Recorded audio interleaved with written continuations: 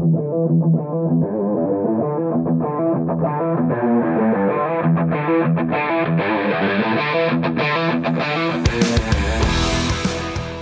to the Automotive Diagnostic Podcast.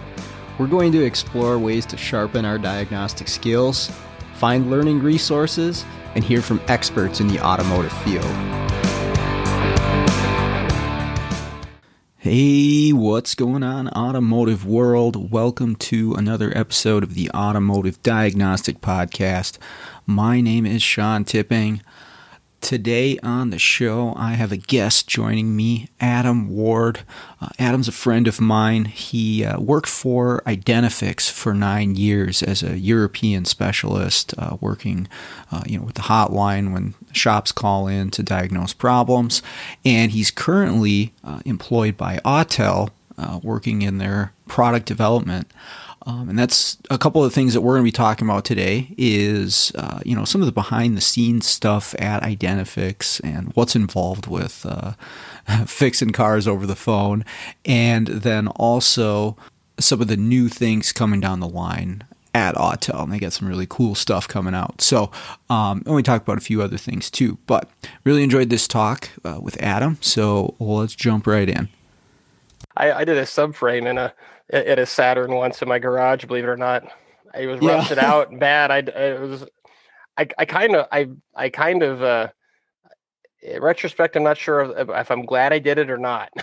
I was a bit younger though. Well, that's the thing. The young days when you're doing this stuff in your driveway or on the floor in your garage. In my garage in the winter with no heat, no insulation. Yeah, and I remember subframe in, and I'm making like $200, and I remember questioning all my life choices at that point. You're like, tools are ice cold. You're bitter. Yeah, it was not fun.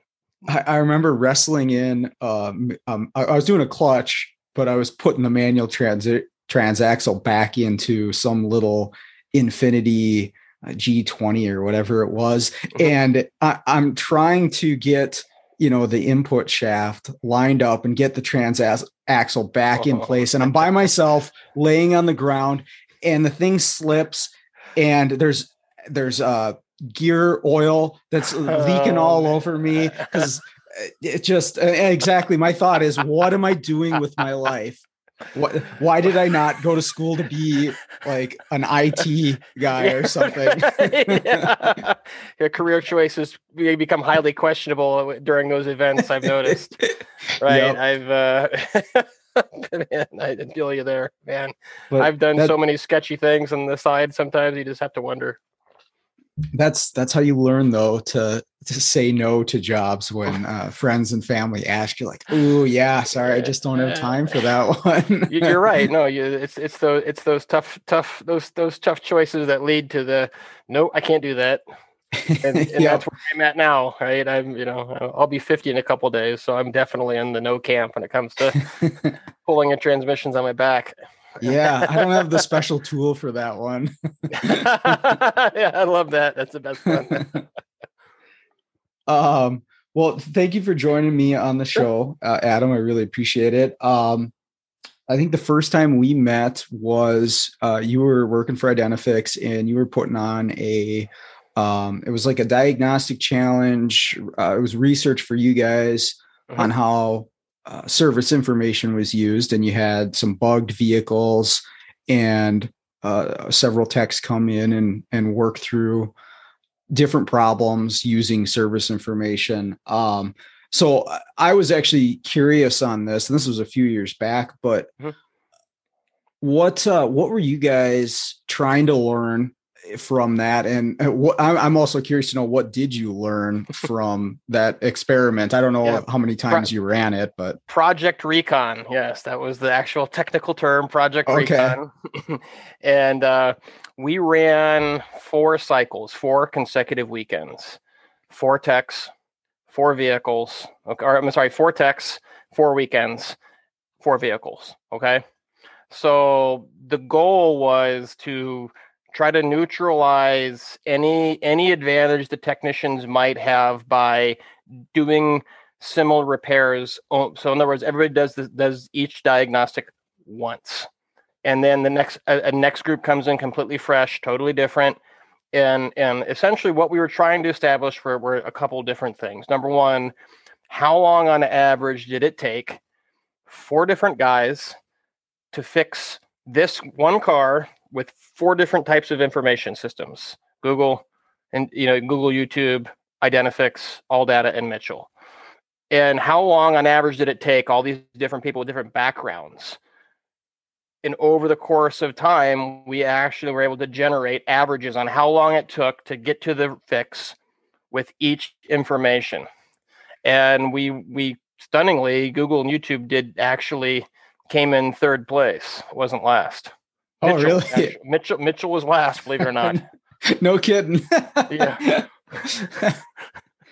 Well, I mean, I guess, nowadays with Google and YouTube, there is such a enormous amount of information out there. It really comes down to the individual's ability to sift through and search efficiently, and you can find a lot of stuff out there. We were recording the screens. We were looking at keystrokes to see if there were search patterns from different people. Were they using it the same way, or were they using it differently? And were the people who did it faster, was it different in their keystrokes versus the people who did it took longer? Or was it just longer because there's a little bit of differences in how people go about tasks anyway, right? So you have a margin of error, of course. You get through a diagnostic on an Odyssey faster maybe than someone else with the same piece of information, but the keystrokes helped us as well. So it was sort of a multiple step process of, how fast and what were the keystrokes showing us as far as what were the search patterns and how the applications were used. And of course, in the end, how could we make ours better, and how and what advantage maybe did, say, an ALLDATA or some of the others have. So ALLDATA has their sort of universal format was favorable, because when you're dealing with 4 different OEMs, if the type of information is displayed the same way each time, it's faster for a guy. If I look up a Honda the same as I look up as a Toyota, or the same as I look up a whatever, because it's all kind of been standardized. Yep. Faster than displaying it in the OE way, because I might know a lot about looking up OE information for one manufacturer, but I don't know anything about looking it up. And you know as well as I do from our conversations that part of your curriculum is people having to learn how to use service information, because it's actually that complicated, quite frankly. Yeah. I think it's a skill set to navigate and navigate efficiently. And, we talked about that too, where, I think every service information has the search bar at the top now. I don't know of anyone that doesn't, and I like it and it's useful. And I definitely use it myself, but I try to push my students to, because they gravitate right towards the search bar, right? And they just want to put in whatever they are. I'm like, let's find that within this information, the manual path. I realize it's going to take more time. It's going to be time consuming, but understand how you got to that point of this particular service information. And it's going to benefit you in the long run, because eventually that search engine or that search bar is not going to work the way you intended it to. And you're going to have to go through and understand how this is formatted. It's a skill set to really search and find this stuff in a timely manner. No. And the other point to carry on what you're saying is that by looking at it manually, you find things within there that you wouldn't have found with just a keyword search, because it filters all of the other stuff out, and there might actually be something good in there. I used to find just little nuggets here and there, and it took longer, but I don't regret it. The last thing we were doing is, I was keeping track of who did the best job, because they were secretly going into a folder going, oh, I need to hire somebody. That guy did pretty good.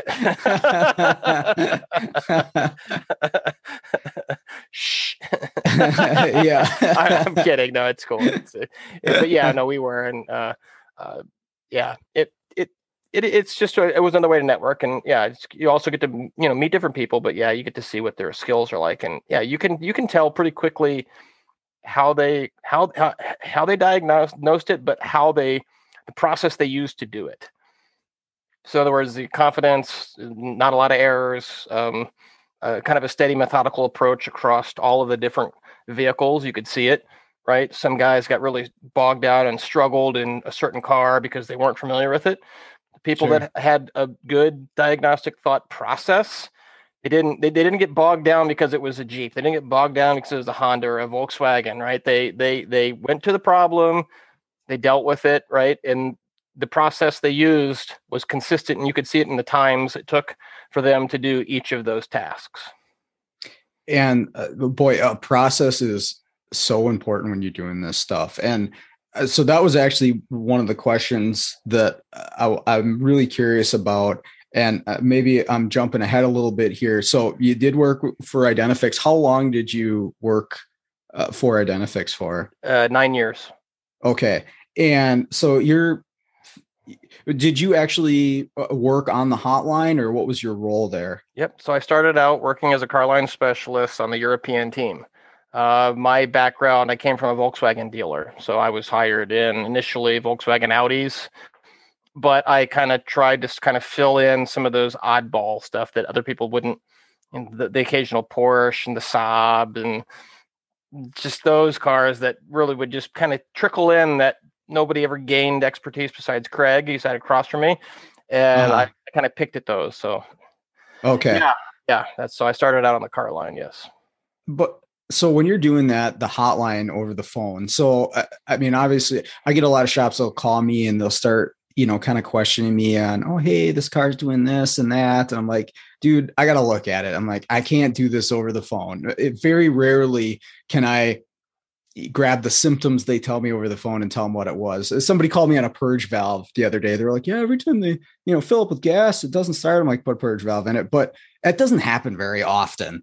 And right. I got to imagine, and especially if you're doing European vehicles, that's got to be a hell of a struggle to do this over the phone. How did you get through every day? So what I found was that 5 to 7 minutes or 5 to 10 minutes of intense listening, kind of slow the conversation down. They kind of come in and they're all over the place, and you kind of have to let them sort of speak their piece, right? And you're listening. I mean, doing this listening skills and knowing what questions to ask skills are like the two most valuable skills when you're trying to do remote diagnostics. So stop, and you usually have to go, okay, why? This is the most important question. Why is the car in the shop right now? Yes. What brought the car here? Is this a first-time customer? Is this a second or third time attempt at a repair? It got towed into from another shop. Is this the guy next to you is on vacation and it's his comeback? What's the history on the vehicle? What have we touched this car at all? That's where that's where you go, okay. I'd say 8 times out of 10, yes, we've been working on this car. What did you do? Tell me exactly what you did. Yeah. And that's so important. My favorite diagnosis came from the guy, Jim Newkirk. It was an Audi. It was a 3-liter Audi, 2004 AVK, which is the goofy 4 variable cam gears with a timing belt. Okay. So it was like variable valve timing, but without a chain, it was a belt, and the phasers fill with oil, but it's got a belt, right? And you need 2 claws to set this thing up. So basically you loosen all the bolts, you lock the cams down, you put a pin in the crank, right? You tension the belt, you preload the exhaust, right? And you lock it all down, right? So the car was out of time. The guy had put a timing belt on it. Okay. So everyone's like, okay, so you got the special tools. Yep. Put the pin in, blah, blah, blah, blah, blah, blah. I got the claws on, blah, blah, blah. I did everything. Okay, well, it should be in time. So you're sending them in the measure value blocks, and you're looking at this cam's out of time, man. Something's not right. This thing's out of time. All the cams are out of time. And call after call. And so finally, Jim got him, and Jim was like the senior guy, had been there forever, right? And he's just like, okay, let's go through this one more time. He's like, step by step, I want you to tell me exactly how you set up the timing belt. Okay, I rolled the engine around to TDC number 1. He goes, whoa, wait a second, what? I rolled the engine around to TDC number 1. I put the pin in. He goes, no, it's TDC number 3. Or the pin would go in and it would just put enough pressure on the crank, it would hold it, but it was holding it number 1 top dead center instead of number 3 where there was actually a machined hole. So him making the guy go through like step by step, explain exactly what you did, that fixed the car. No kidding. Everyone else just listened to the guy and he was like, yep, I put the crank pin in, I locked it down, I put the clamps on. You're going, okay, yep, that's exactly what I would have done, except you didn't ask the right question. Well, that's the thing is you must have a lot of people where they're confident in what they're telling you. Correct. But they're misinterpreting something, or like if they're doing a test, if you're trying to get a voltage value or something and they're just performing the test wrong. I got to imagine you run into that all the time. Yes. Yep. Wrong wire. Tell me exactly what's your meter. What's your meter set at? Go back. Let's just tell. And some. I had one guy who was a bad lead. He goes, I can't get this signal. He goes, I back probe it. It's flat. When I back probe it, the car runs weird. He's like, that doesn't make any sense. And you're thinking, okay, it's dragging the signal voltage down and it's dropping out and stalling. And then you're just finally just like, just try a different tool. Okay. But it's fine. It was bad. It's a bad lead. he had to fix the car. And in the process of just testing his work, he had a bad lead. Fix his tools too. Fix the tools. So it's listening and not and like I said, and but you have to do it in a way that's not, patronizing either. So you don't want to make the guy feel like he's dumb. You don't want to talk down to him because trust me, I don't know everything. And these guys work on. I'm working on Volkswagen's Audis. This guy's working on 27 different manufacturers. So he could probably tell me stuff on a Chevy or a Ford or a Dodge or a whatever, and I'd be like, yeah, okay. I don't know that. Well, and then when they're calling in, they're already frustrated, right? Because it probably depends on the shop and the person. But I know, like I had Identifix for most of my career as a tech, and when we were calling the hotline, like we'd use the archive all the time, but when we were calling the hotline, we got our butts kicked already, and we weren't in the greatest of moods to begin with, right? But what was calling nice, in, it's probably something's red. I mean, it's what was nice is talking to whoever it was. And I remember we worked with Mark Owens. Do you work with him, the GM guy? GM team manager. Yep. And he was buddies with. Yes, he was buddies with the shop owner. At the shop I worked at, because they worked at Chevrolet together. But anyways, we'd call them up, and even if they didn't like know the answer, point us exactly where to go, it was kind of one of those things where you bounce stuff off, or you speak out your steps out loud, like you were talking about, and you realize, okay, wait, maybe I wasn't so thorough on this check, or maybe I skipped over or didn't understand what I was seeing here, and it always ended up getting us to the right answer. Even if they didn't tell us the answer, it sent us down the right path. Yeah, exactly. And sometimes it's just because we've studied those systems so many times on so many of those vehicles, the systems are the same. You've memorized the system operation kind of this, whatever it is, and you can just sort of speak it out. So sometimes just being able to call in and say, actually, that one has vacuum, that one doesn't, this one is this. And it's like, okay, did you pull the gas tank down? Yes. Okay. Those two lines can go backwards. So they're not dummy proof on this car, right? So sometimes it's just that, knowing that. Unplug the one. Is there vacuum on it? No. Unplug the body. Okay, flip those around. Bam. Now your whatever problem is, it's a lot of times it's those things, right? It's just we've been drenched in those systems for so long that it's some of just those sort of basic operations or even complicated operations. What it would take for you to go through and read the entire system's operation on a leak detection pump, how does it work, and all this stuff, it takes a long time, right?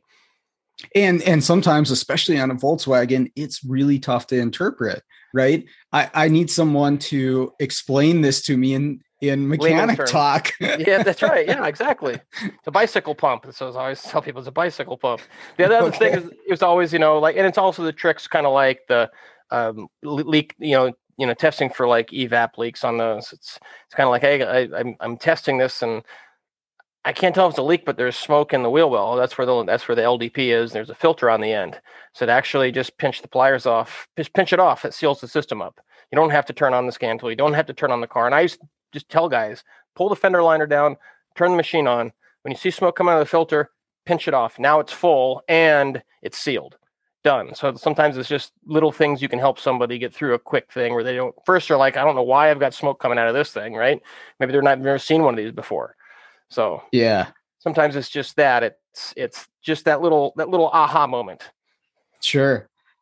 So tying this back to where I started with Identifix was doing this whole thing where you're talking to people on the phone, trying to help them out through this process. Mm-hmm. That's the word is, did you guys have like a written out process? And I don't need to know what it is step by step, but was there something like you do this, you do that, you do this? Was that part of your structure when you came into work every day? So it wasn't really rigid. There was a couple of things you were always trying to do. So the car would come in the queue and there would be a repair order, right? It's like a digital repair order. And it would have the vehicle information. We always wanted to get the VIN because on Volkswagen, you always wanted the engine code. I want the transmission code. I want to be able to put all that stuff in there. And then when it came to taking notes, I wasn't a fast typer, but there were things that we always wanted to try to get. And for me, it was always, it's kind of just like I always thought about it kind of like as a repair order, right? Cause, complaint, correction. So first off, I want the actual symptom. I want to know what it is wrong, because you might have a paragraph, you might have 2 words, you might have a manifesto of a guy who's just completely frustrated, and there's like, oh my God, this dude's been working on this car for a week. I feel so bad for him. There was one guy, Bob, he hated cars. It was funny because he would write out a whole thing and it'd be like, in the very bottom, you go, thank you, Bob, I hate cars. That's how he signed every repair order and he put it in the system. He'd submit online. It was just funny. I just remember that he was kind of a little crotchety older guy, right? And he is just, you could tell he'd been wrenching for probably 30 plus years, and he didn't like European cars that much, and he got stuck with them. So he came into our queue quite a bit. But you always want to get the symptom. You always want to document what direction you sent the guy. So we're going to go test. We're going to go get this piece of information. We're going to go look at this value. I want you to back probe this sensor and get me some readings. Let's gather this data information, and I would document that. So there was a basic structure we did when we documented. So symptom, test steps, correction, because eventually it turned into an archive. Sure. Yeah, which we've all used many times, which is right. super helpful. I always looked at an archive as a partnership between me and the guy I'm helping. And I never really looked at it as I'm the smart guy. I know everything. I always looked at it as I'm lucky because I got somebody calling in, right? They're going to share the problem with me, and I'm going to try to help them solve this problem. But they're part of it.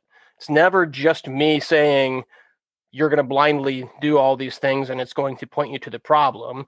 It was their knowledge and intuition that helped along the way, because and when you got to working with people, it'd be kind of like, well, I did the test and I found this. I did that. Yeah, cool. Okay. Now I know what's going on. So the test I may have given them didn't get us exactly there, but it put us in the general area. But the results of the test, now we can move in the right direction. So sure, not every test I gave was the right one, but it was close enough. And usually the guys were smart enough that you kind of get them in, right? You're kind of helping them get into that area. Like, let's get out of these other areas. Let's focus over here. And so you kind of tunnel in the problem. So we avoid losing our ass over there and there and there. Let's try. And that was my goal. Is I'm probably not going to fix it on the first call, but if I can get way closer to the problem, help somebody get way closer to the problem, then we're halfway home. It would get you in the right funnel at least. To get you at least going towards the problem, and that's how I felt when I used it too. Sure. What do you do with a situation where there's limited tooling? with the shop, right? Because anybody who has a subscription can call, but what they have available for testing equipment, or I mean, even equipment to perform the work, are there creative solutions to get around roadblocks, or you just tell people, hey, you got to buy this tool? It really, really depends on what tool it is they're missing. Like if you can't time the injection pump, it's kind of like, right? There are certain tools you almost can't get away with because it's like, we might get it to start, but we're not going to get the light off. Right. And if we could, it would be this long, painful. So I kind of just use the honesty scenario. If there is a hack to get around it, we will. Yeah. If there isn't, then I'm just honest and I'll tell them, hey, look, the tool you really need costs this much money. If you think you're going to be working on these cars a fair bit and you want to roll the dice and make an investment in the tool, cool. But if you think you're never going to see one of these again, then you might want to just stop and have a conversation with the customer, see what's best for you in your shop. And that's kind of how I personally handled it. I'm not going to force them to buy a tool, right? But yeah, if I can find a hack, sure. So yeah, there were, tricks, tips. Yeah, we could use a voltmeter in some places where you really wanted a scope, duty cycle, average voltage. We can tell if there's a signal there, kind of. So you kind of get that to where like, okay, I'd like to see the LIN bus, but if you unplug it and you put your voltmeter there and the voltmeter isn't steady, it's 10-ish volts and it's kind of moving a lot, there's a signal there. So you have those kind of little shortcuts in certain, and if it's 4 volts or 2 volts, okay, we got a problem. This LIN bus is dead. There should be, it's an 11 volt and it's binary bits being exchanged on the network, right? And it looks a little bit weird on a scope, but on a voltmeter, it's 10-ish volts. And then like signal wires that get pulled down in series for like a signal to a fan controller, that just your standard duty cycle. Sure. It's high speed is typically 2 volts, right?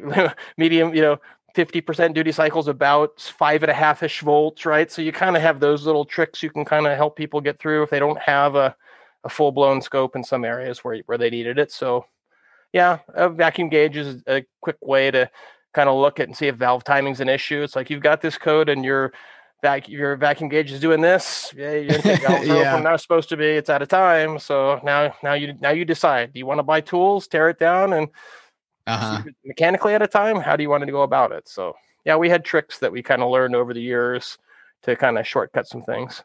Okay. Yeah, that's cool. The scope was kind of the one I was wondering about because I go to a lot of shops that don't have, or I don't know, don't use the scope. And so if I was trying to get them to scope something over the phone, it'd be tricky. You had to kind of, sometimes they would have it and didn't know it. And then you did have, it was a learning curve. It's kind of it get a little rough. And there were some cases where you had to have a scope. It was just simple as that. And, sometimes the tricks get you only so far. Like we can get an idea if there's a signal here, but depending on the code, we might need a scope. So. Right. Yeah. The situations where that's the answer for sure. Yep. Did you ever have anybody just flat out lie to you about what was going on with the car? Because I've worked with people I've worked, with shops where that's the case, where I know their pride is hurt or whatever it is. And yes. I know they're not telling me the truth because I measured it. I'm like, that's what it is, man. I'm not trying to demean you in any way, but I did. I won't forget it. I remember it. It was fuse 5. Its car had a blown fuse 5. I knew it on the first call. Fuse 5 is blown because it was like that fuse powers up like 12 different things. If you've got these 7 codes and all this stuff over here doesn't work, right? Fuse 5 is blown, right? Mm-hmm. So like you check all the fuses. Yeah, they're all good. You check fuse 5. Yeah, it's good. It's there, right? Yeah. Well, you think I'm stupid? I'm like, no, I'm serious. It happens, right? I said, and it's not easy to count those fuses because it's not this way. There's like, and they're stacked, right? You've got the mini fuses up above, and then if you got these ones, they count differently. So it's like 1, 2, 3, 4, 5, right? Yeah. And then down here, they count all the way down, right? Okay. So it's just, I'm like, it's no big deal. And he's like, no, I'm sure it's good. Okay, fine. So let's go out to the pressure sensor, turn the key on, go to the black blue wire. You got 12 volts. Nope. Okay. Go over here. Check this. Okay. You got 12 volts. Nope. Oh yeah, they're you know, we got a bad splice or something. So he's like just working it back, and he's refusing to go back to the fuse. You're sure the fuse? Yeah, I'm sure the fuse is good. I'm like, all right. He took it to the point where he actually removed the fuse box, pulled out the back of it, and he tested. I'm like, text that pin. Is there power on that one? Yes. Is there power on that one? No. The only thing between those 2 points is the fuse. And then he's like, wow, he hangs up the phone on me. And then when finally he calls back, well, it was just a bad connection. It wasn't pushed in all the way. And he just, you know, he tried to explain away the fact that the fuse was blown. So yeah, he turned it into like a 2-hour ordeal. So, but, and that was for me, that was a learning experience. So one of the things I always tell guys when they were kind of pushing back on like wanting to get too deep into testing, or they didn't want to do something, I kind of remembered that. And I said, okay, look, you know, whatever is wrong with this car is wrong, whether we like it or whether we want to tear something down. If there's a bad splice that's in the middle of that wiring harness that's bad, we could dance all around this car. Not going to fix it till we. So I'm just saying, we can't wish the problem away. Yeah. Right. You can't. It's inevitable. Whatever's broken is broken. And whether I want it to be the PCM or whether I want it to be a wiring harness, whether I don't want it to be a head gasket, if the head gasket's bad, I may not want to replace it. But if it's blown, it's got to get done to fix the car. So sure. It made me think about it in that terms of the guy didn't want to admit this fuse was blown, and he was willing to spend 2 hours wasting his time away instead of just swallowing his pride and going in and saying, yeah, the fuse is blown. Shit, I screwed up. Yep.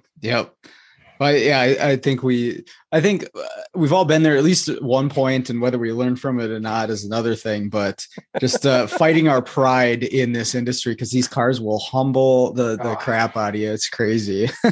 Yeah, I had a guy who also the other lied. What was a fuel pressure problem car, and I'll never forget. It's crank no start. Okay, you know, well, you hit it with some carb cleaner. Does it fire up? Yep. I'm like, oh, what's fuel pressure? It's good. Okay, well, good like 50 pounds, or good like 40 pounds, or good like what? I mean, what's good? I mean, that's like compression is good. Okay, well, good for a lawnmower, or good for a 2012 350Z. Which one, right? So, right. 80 pounds on my Briggs is okay, but 80 pounds in this, no, it isn't. So. Nope, I checked it. It was, and he spits out whatever the spec was, 58.2 or 58 pounds, right? It's like dead on the money. I'm like, oh, all right, 58. No. Well, I mean, if you've got really good fuel pressure, it's not coming out of the injectors. You know, we got like a main power going in the injectors. It's not opening, but you don't have any injector codes. No, I'm like, you know, now it's not adding up, right? So if you've got 58 pounds of fuel pressure and you're dry as a bone, you got nothing coming in, every single injector circuit was open, there should be trouble codes. Yep. So I'm like, all right, well, look, check the power wires, put a Noid light on, because he didn't want to budge off the whole fuel pressure thing. And he did he's like, okay, fine, I'll do that. So he called me back. Yeah, the lights flashed and this and that, and then I rechecked fuel pressure. Like, okay, what'd you have? Well, I didn't have any. Okay. Okay. Well, now we're getting somewhere. Is there fuel in the tank? What do you think I am? I said, no, I'm serious. I mean, what if the customer doesn't know their gas gauge is broken? It says there's half a tank and this thing's bone dry. I wouldn't be dumb enough to let that. All right. Fuel pump relay. This is how it works. Crank the engine over. We should see power on this fuse 28.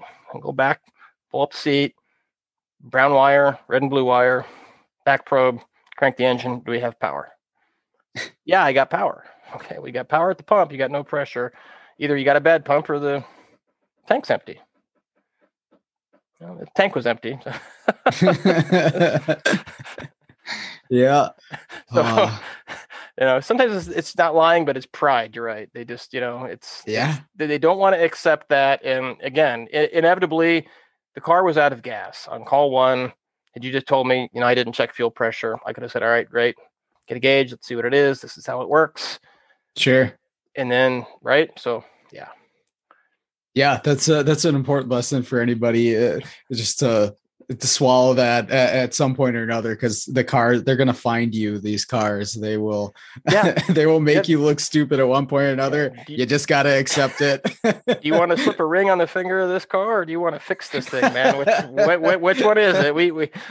If you want to, I'll give you enough rope to hang yourself, man. If you want to turn this into 12 calls, and I've had people to do that, they refuse, and we would just come. I mean, we come all the way back around, right? They didn't, and eventually you got better at shortcutting people and stopping them, right? So you start to go down, and sometimes in the beginning you let them take you all the way around, and then you start to get a little bit better. You're like, okay, look, I've been here before.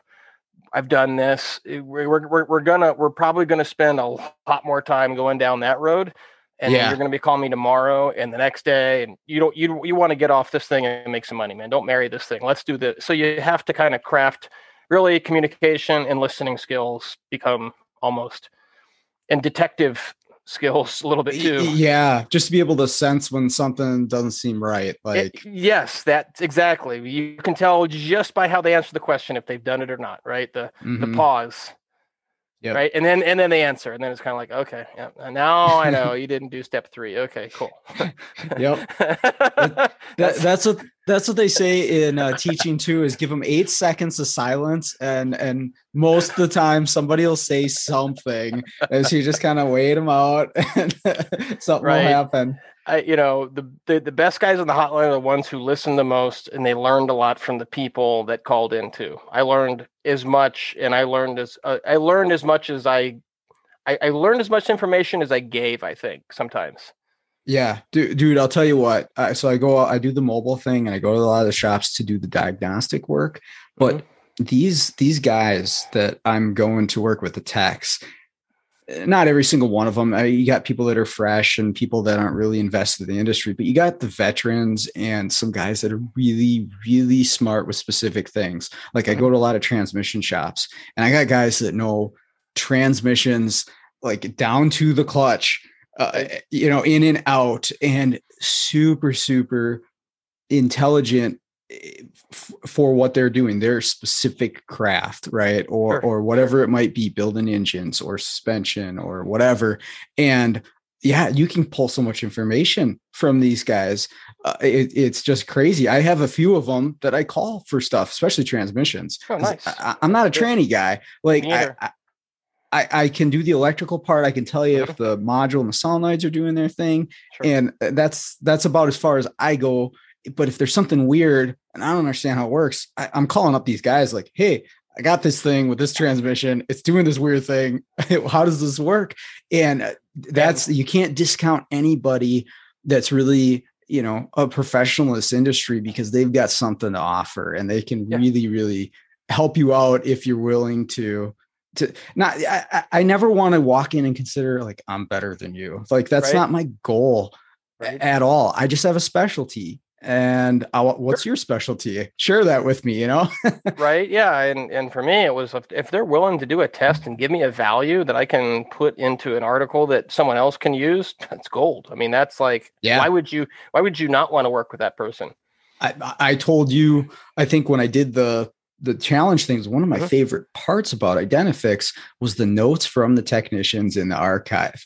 Correct. I always scan those because there are some really nice gems of information within the technician notes that they actually posted in the fix. I want to see those. Right. Yeah. That's a huge, huge thing that I want to try to be able to capture and make it a little more notable in the Autel's version of what they're trying to do. That's going to become very crucial, because the act of confirming a part needs to be a much more intricate part of the content itself.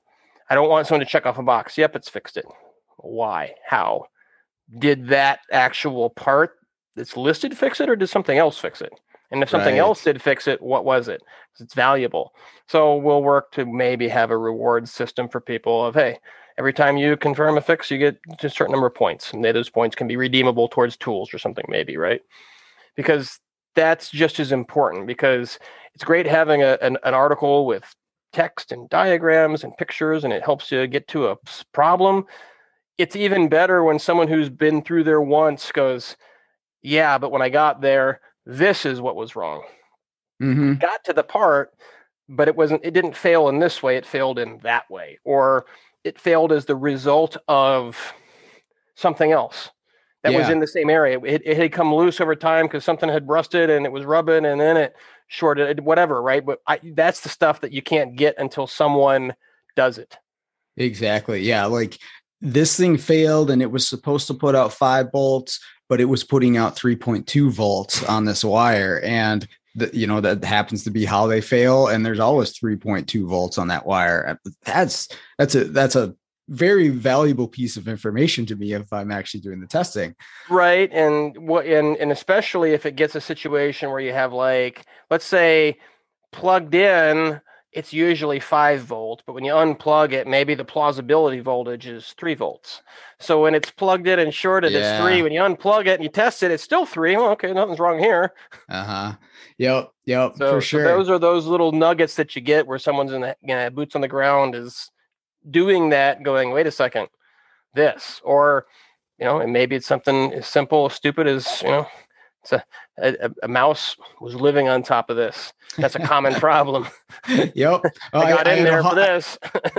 I had a hungry mouse today on a 14 E250. Okay. He got real hungry and chewed through a couple cam lines, accelerator, pedal position, and something with the transmission. So certain cars, Beetles where the ECM always was. Oh man. Yeah. It was in the plenum area, but the plenum area was sort of behind the instrument cluster almost. And it was just a great area because you had the pollen filter on the right, you had the ECM on the left. So they chew up the pollen filter and they come over and chew on the wiring harness. I really want to know what it is about wires that they like so much, right? It's just a rodent thing. Like, I have to chew this. This looks delicious. I've heard different things about, like, the insulation has to be made with some type of biodegradable content. So it doesn't last forever, and like a landfill doesn't last 1 billion years or something, right? So they make it, and I don't know if you remember older Mercedes, they apparently got a little too aggressive with whatever they were using in the 90s, and the stuff, the insulation would just kind of decay by itself, and all the wires start touching each other. Brian set the half-life on that, right? Exactly. Brian Franta is like, oh, it's a 99 whatever. Oh yeah, it needs a harness. Yeah. He picked up the phone. What is it doing? He goes, reach back there and pull on that. Did it stall? Yeah, it needs a wiring harness. It's just the insulation rots right away. So, but you don't have rodents. You would have rodents in that case, I guess, if it was that. It's basically cardboard, right? All right, so now you are working for Autel. What is your role with Autel right now? So Autel is obviously just making tools, but what they're trying to do is they want to create applications within the tools to help support technicians better. So in other words, just instead of making a tool and hand it to them saying, hey, this tool scans the car, it does cool things. Yeah. They want applications that say, hey, not only does the tool scan the car, but it can be your scope, and it can do programming, and it can also potentially have repair information available. It can have intelligent diagnostics, right? So my role is sort of industry experience and knowledge on what technicians deal with, how they go about diagnosing cars, what they need to diagnose cars. And then I work with developers on the application. So they're writing applications, but my sort of role is, this is how it needs to be displayed. This is the type of features it needs to have. This is what's going to save people time. Okay. So awesome. I review the tools, I use the tools, and then I go through the applications. We also do we're starting to work through some of the translation things. So Chinese translated directly to English, that mechanism, the English version of that, it can be a little rough. It doesn't translate real smoothly. So the wording is kind of, it's not smooth. Yeah. Saving for data or something like that. Yeah. Yeah. Log in succeed instead of, you're log in successful, right? So believe it or not, we're going through and we're actually going through pages of these kinds of things and going, okay, here, this is what it should say. And here, that is what it should say. And eventually we'll get into some of the nomenclature they use for like hot functions and some of the other things. Cause it's kind of like, why is it hot functions? Because when in their term, when it translated, that's how it translated in. Okay. So that's some of the other issues we're trying to work with them on too. Gotcha. Yeah. I'll tell you what, Autel, since they popped onto the scene, as far as I was aware, I don't know, it's probably 10 years. Well, wait, let's see. I'm trying to think of when I bought my first Autel. So I bought a DS708. I want to say it was in like 2013 or so, somewhere around there. And ever since then, they've been, very present, just the tip of the spear on all this stuff. I mean, the 708, it changed what I could do as a technician. I was just at Firestone. I was using a junk OTC Pegasus, which I hated so much. Oh man. And so I got so frustrated. I went and I bought my own tool, or my own scan tool. I never had my own scan tool. I always used the shops.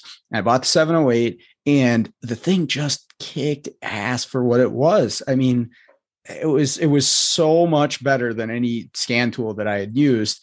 And they've been seeming at the forefront for a lot of stuff for quite a while now. I do the J2534, the Mobilizer stuff. Yep. They include the programmer for EEPROM stuff in there too. And now I know Matthew Skundrich is like doing a beta of remote programming. I mean, there's all kinds of stuff coming down the pipeline, it seems. Yes. Yeah, they're getting far more aggressive at the support end of what they can offer through the tool. Because, I mean, the scan tool has become the single most common tool most people have and use. I mean, it's almost, I can't think of a day where, I think when I had my days at Identifix, everything revolved around a scan tool, everything. It was grab your scanner, whether it's codes, whether it's data, right? And I remember the first Autel tool I helped somebody with was a MaxiDOS. They had a MaxiDOS, and I was like, okay, well, go here. What do you got? Oh, you actually can do that? Yeah. Okay, go here. You can do that? Yeah. Oh, wow, really? Tell me what's over there. That. Hey, it's right.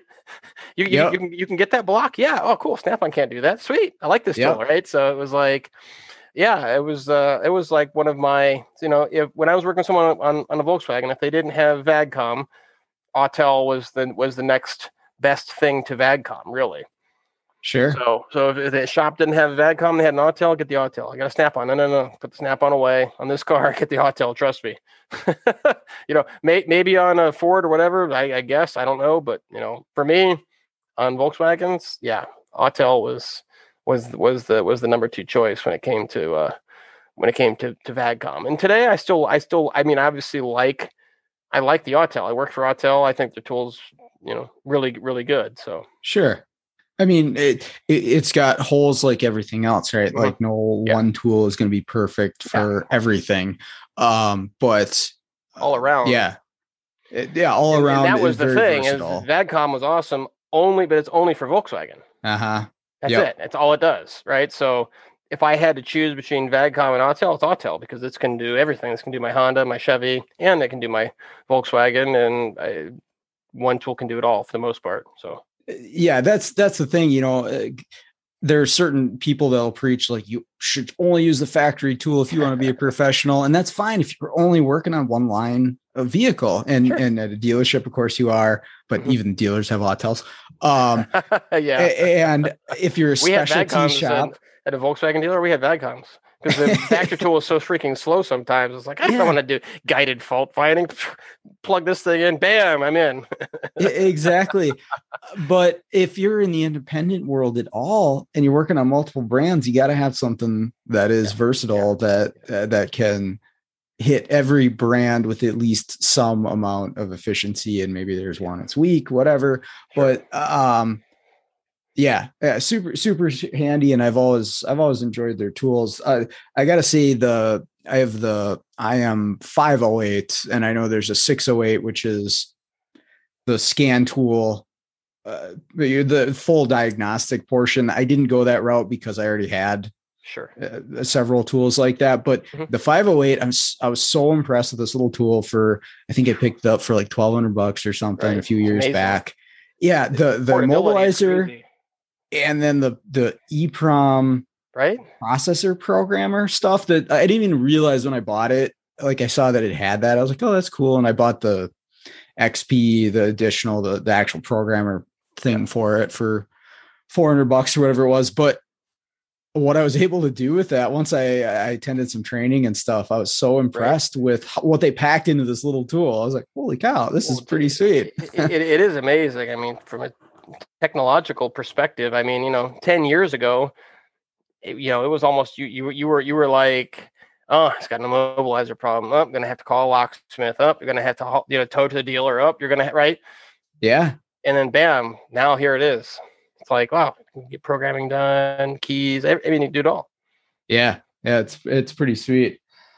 So you guys are working on adding some technician features to the tool, right? So this is support through the tool as far as diagnostic works.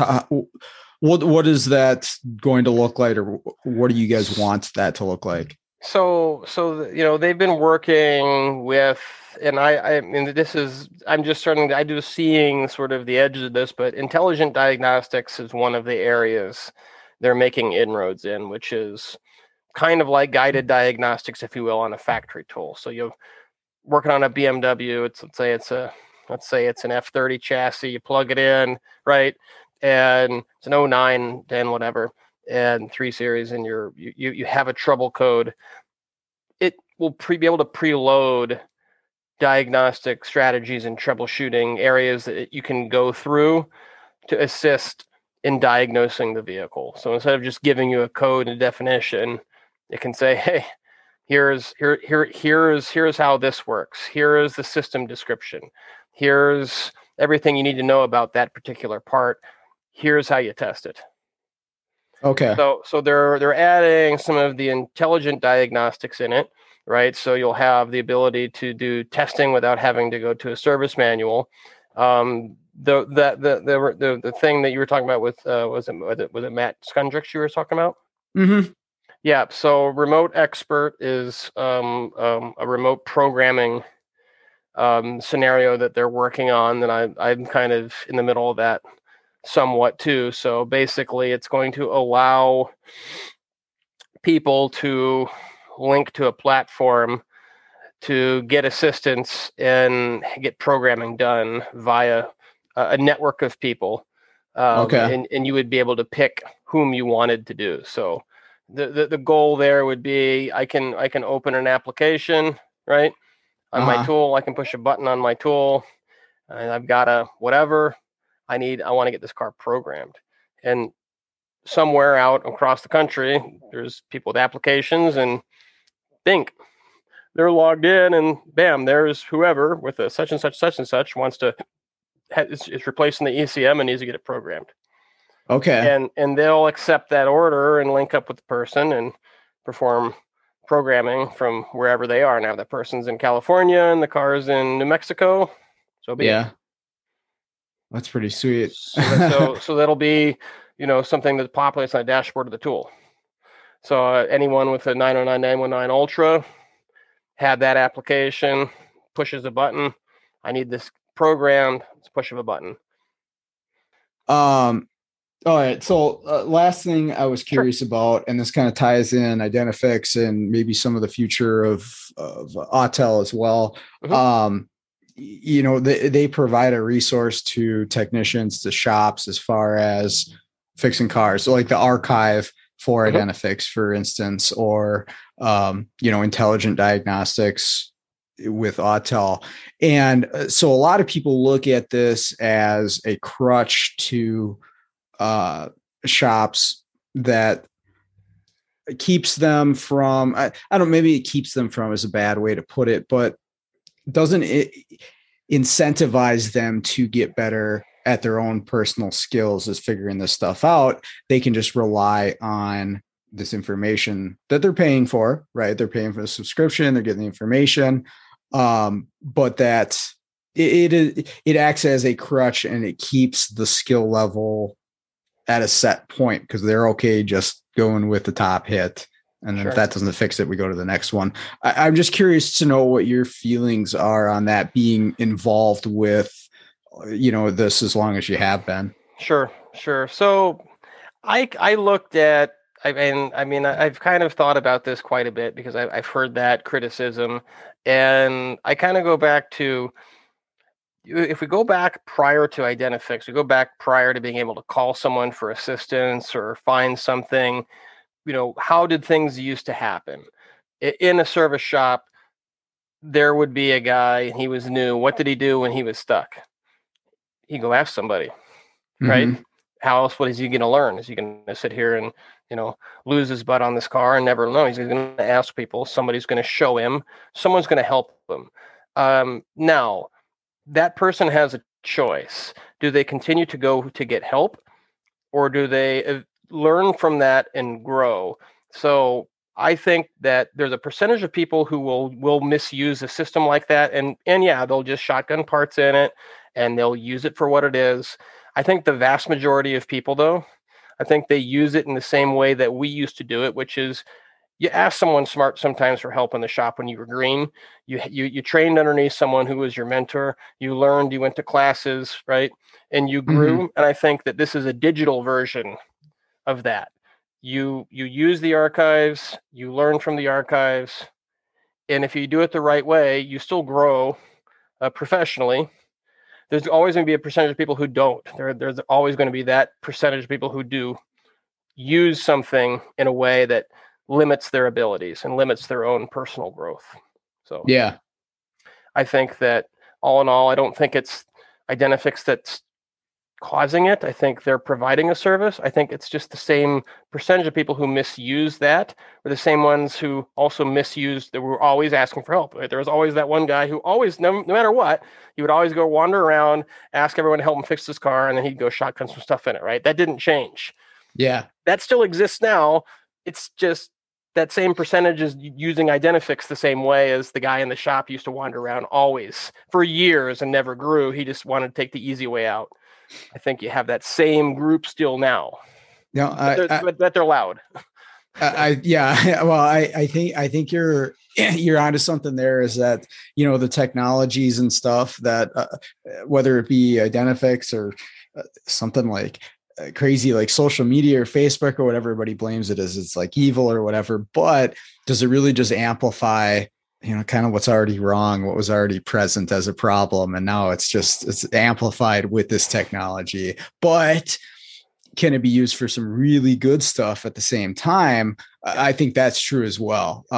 If you're using this information to actually do the testing, to actually learn and to understand, okay, I'm getting some help here, but I skipped to the end at this, I call it a cheat code, right? It's an automotive cheat code. I up, down, left, right, A, B, right. And I got to the end, but okay, so what did I skip over here using that? And how can I apply that next time when I go to this one? I think that's where it is, where a technician's got to recognize they're in that situation and apply it to the next time, because nobody can do this on their own. Like if we had to all figure out all of this stuff from scratch, I'd still be working on a Chevy Corsica trying to figure out what was going on with it back in. Look at the tools in our hands.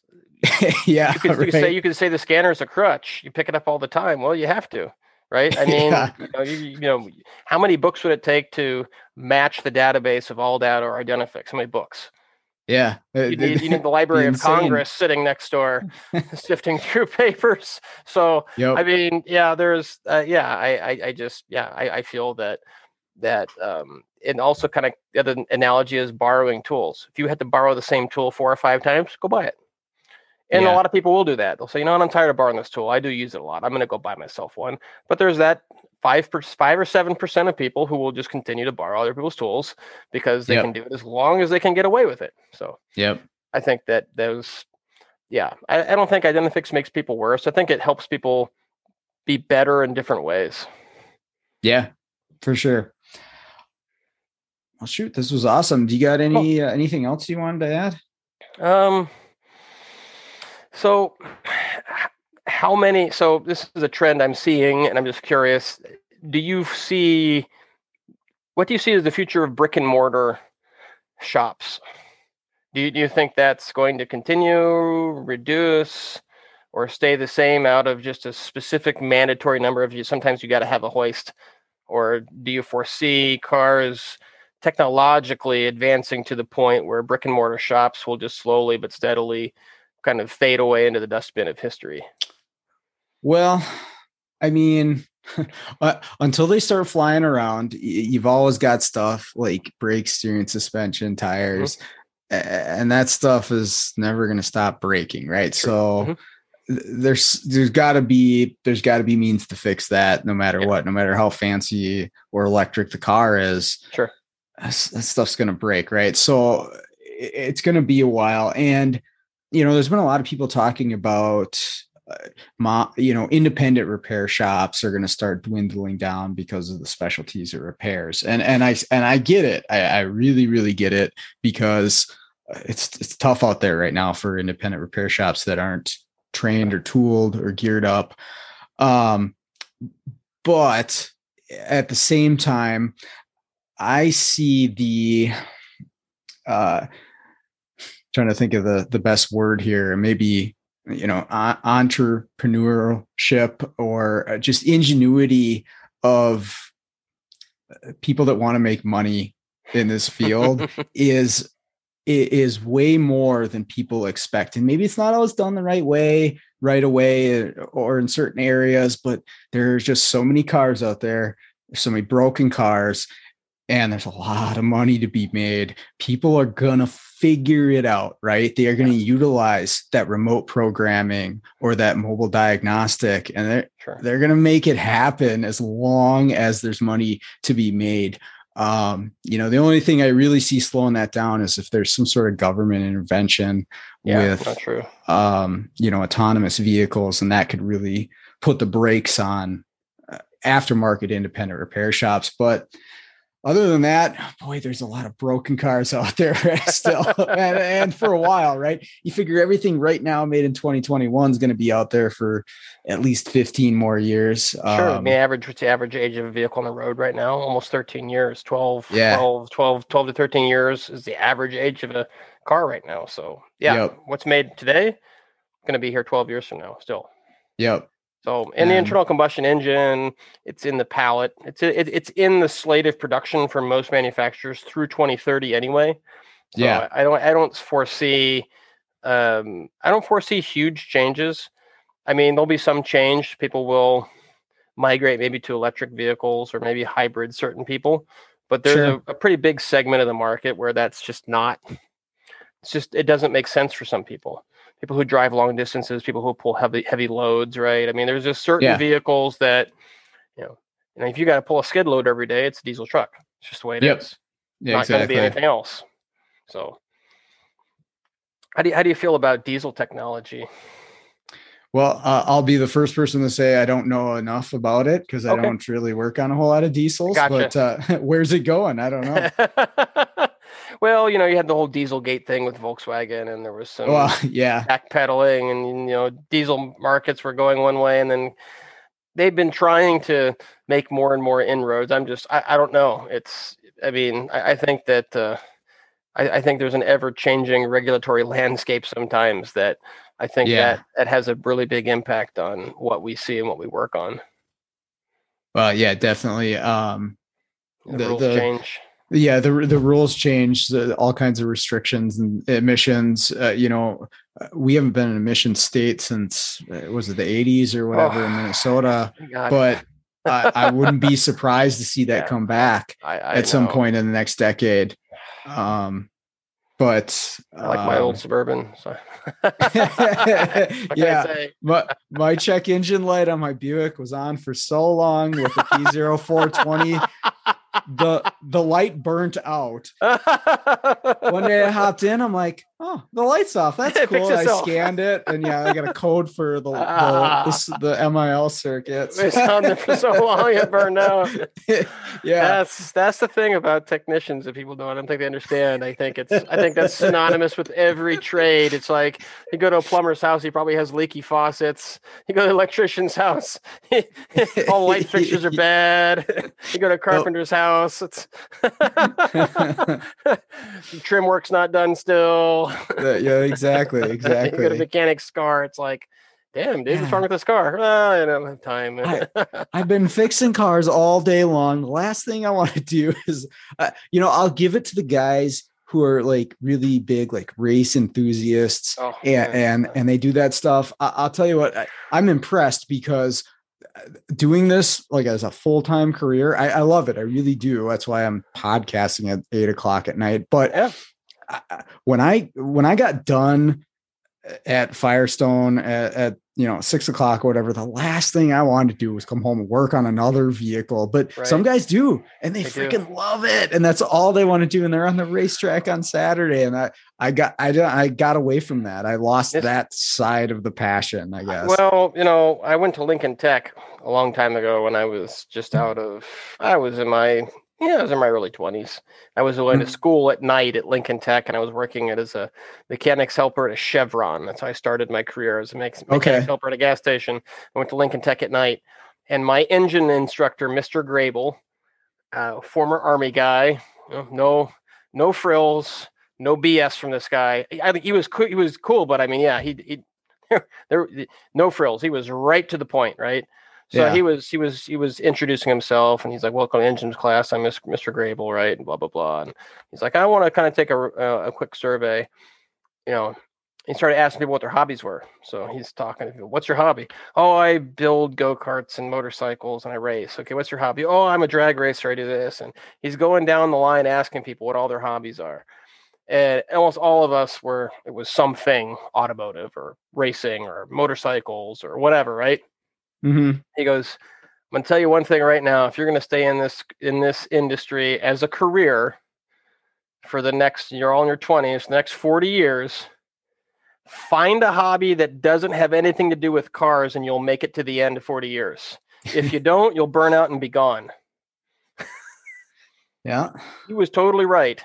Because I did this thing working at night and working on side jobs. Man, I burned out. I hit a spot, and I was just like, "Oh man, I need to." And I did. Yep. It was like a light switch. It was like done with side work, done with that sort of, And I became like what you said. Work got done. I'm done wrenching. Yeah, that's it. Yep. If I had to fix something on one of my cars because it was broken, I would do it. But I'm not the guy that's out there tearing my engine apart just because I want to, because it's cool. Nope.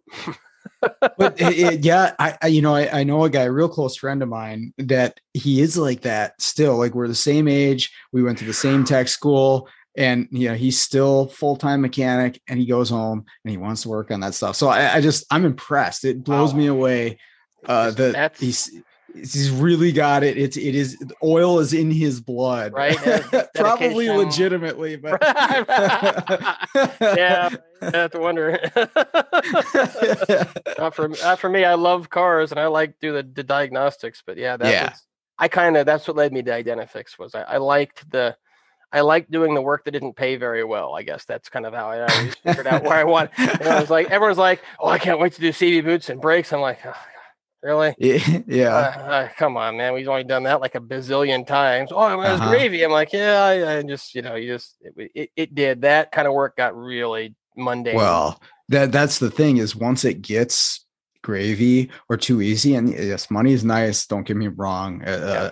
An easy set of ball joints was great, but once it gets too easy, that's part of what lessens the passion for me, right? I almost want to be challenged by something. I should be careful what I say, because I'll get just 3 ass kickers tomorrow. But I almost want it to be a little bit of a struggle. It's just, you got to go to work every day for something, and that's that hill you have to climb to get to the top and figure it out. It's really satisfying. And I've done it enough times to recognize that, okay, it's very satisfying to do this.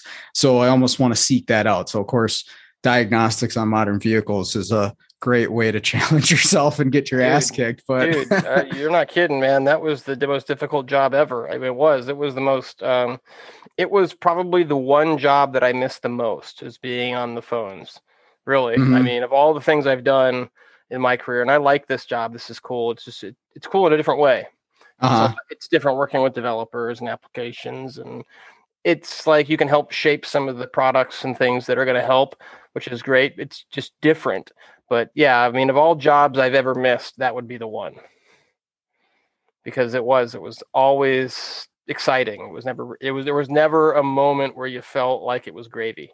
You get an occasional gravy call here, gravy. I mean, it would be a call that you knew, okay, I know what this is, because I've seen it before. And, and the archiving system, sometimes there's a delay, right? So when the first call comes in, by the time you get to the second or third call and you start to see a pattern and you write an archive, by the time it gets through the system and filtered and gets out onto the site and eventually gets into, so there's sort of a delay period. So it just the way the system works, right?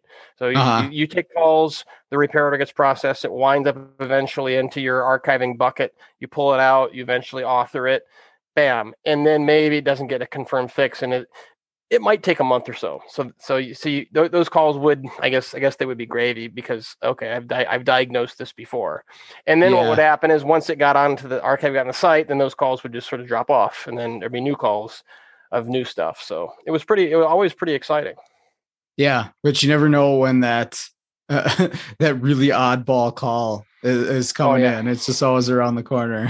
Oh yeah, there was plenty of calls where it was kind of like I'd have Jim Newkirk or someone help me and be like, hey man, can you take this for me? I'm tapped out on it. I would do it out of respect for the person on the phone. I'm like, I can't help. I can't get this one. There's something I'm missing something, right? Or we're in the wrong place or whatever it was. But yeah, those happen for sure. Awesome. Well, we're an hour and a half. This is fantastic. Oh, nice. Well, I'm glad you got some good content for your show. I just enjoyed talking with you. This is great. No, it is cool. You have good questions, and it's nice to see you're in the industry, because you're someone that they need. Definitely. I mean, I'm serious. There is a real need. I mean, from my working on the phone, I can say that probably 20% of the people that called in were top shelf guys that didn't need assistance. They just missed one little piece, or they needed an idea. They needed to hear something, right? That a guy like you, there were certain guys that you could say when they called in, they had their ducks in a row, they were close. There was just one little thing missing, or they just didn't quite get something, or there was some system that was just a little foggy, or whatever it was, right? Yeah. But for the most part, those guys knew what they were doing. And there were people that definitely needed to call in because they were more like repair. So you have kind of like repair-minded people, diagnostic-minded people. And it's just kind of a wiring. The guy that can replace parts super fast in a way that I can't do, but can't diagnose. And then you got the guys that diagnose, but maybe they don't replace parts quite so fast. Rarely do you have both those same mindsets living in the same person, because they're entirely different. Yep. The repair mindset is get it in, get it done, knock it out. Bam, right? Just want to get in there and tear into it, right? Yep. The diagnostic mindset is like, whoa, wait a second. Let's get some data on this. What's really going on? Come here, talk to me. Let me see. Okay, so you're going to kind of slowly, methodically go in, try to figure out what's going on. It's just, so those phone calls were a lot different, but it's kind of the same thing that's happened a lot. Is you would have the teams, you'd have the guy that kind of figured out what was wrong, and you have the guy that could blast out parts, and you'd have a person that maybe is the go-between, the person collecting stuff, doing stuff, getting cars, lining stuff up, right? So I think you have all this stuff going on all the time in the automotive industry. And I think that the repair people need the diagnostic people more now than they did 20 years ago, because they could eke out some of the diagnostics back in. That mindset was, cars were just simple enough. They could do all the repairs and they could figure out some of the stuff. Now they're not. They can still do the repairs, but now it's so complicated they can't. So I think that the same proportion exists. Just the complexity of the cars has made it so that they can't do any of that type of work anymore. They used to be able to do some of it, right? So the average mechanic could do some of the electrical diagnostics. They could do some of these things, right? They could do a certain percentage. The repair type people could kind of get through some of those things and it didn't kick their butt too bad. But a car comes in with a FlexRay problem on a BMW, and the person that's the steering and suspension guy, I mean, other than calibrating the steering angle sensor every now and then, I mean, that's about as deep in as they're willing to get, right? Yep, they're up against it. Not to knock those people. It's that mindset of, I'm the repair guy, I can blast these jobs out. The complexity now, it's they can do almost none of that type of work anymore. So yeah, I totally agree. There's some ways you can specialize now for each role, and obviously on the technical side of things, you can pick a lot of different avenues to go. So like I said, there's some money to be made, lots of broken cars. Let's just get out there and do it. Right. There you go, man. There you go. We all do our part. Awesome. Cool. All right. That's going to do it for today's episode. Just want to give one more big thank you to Adam for joining me on the show today. I enjoyed sitting down and talking with him. Hopefully you enjoyed that and got something out of it as well. But that's going to do it for today. Other than that, let's get out there, start fixing the world, one car at a time.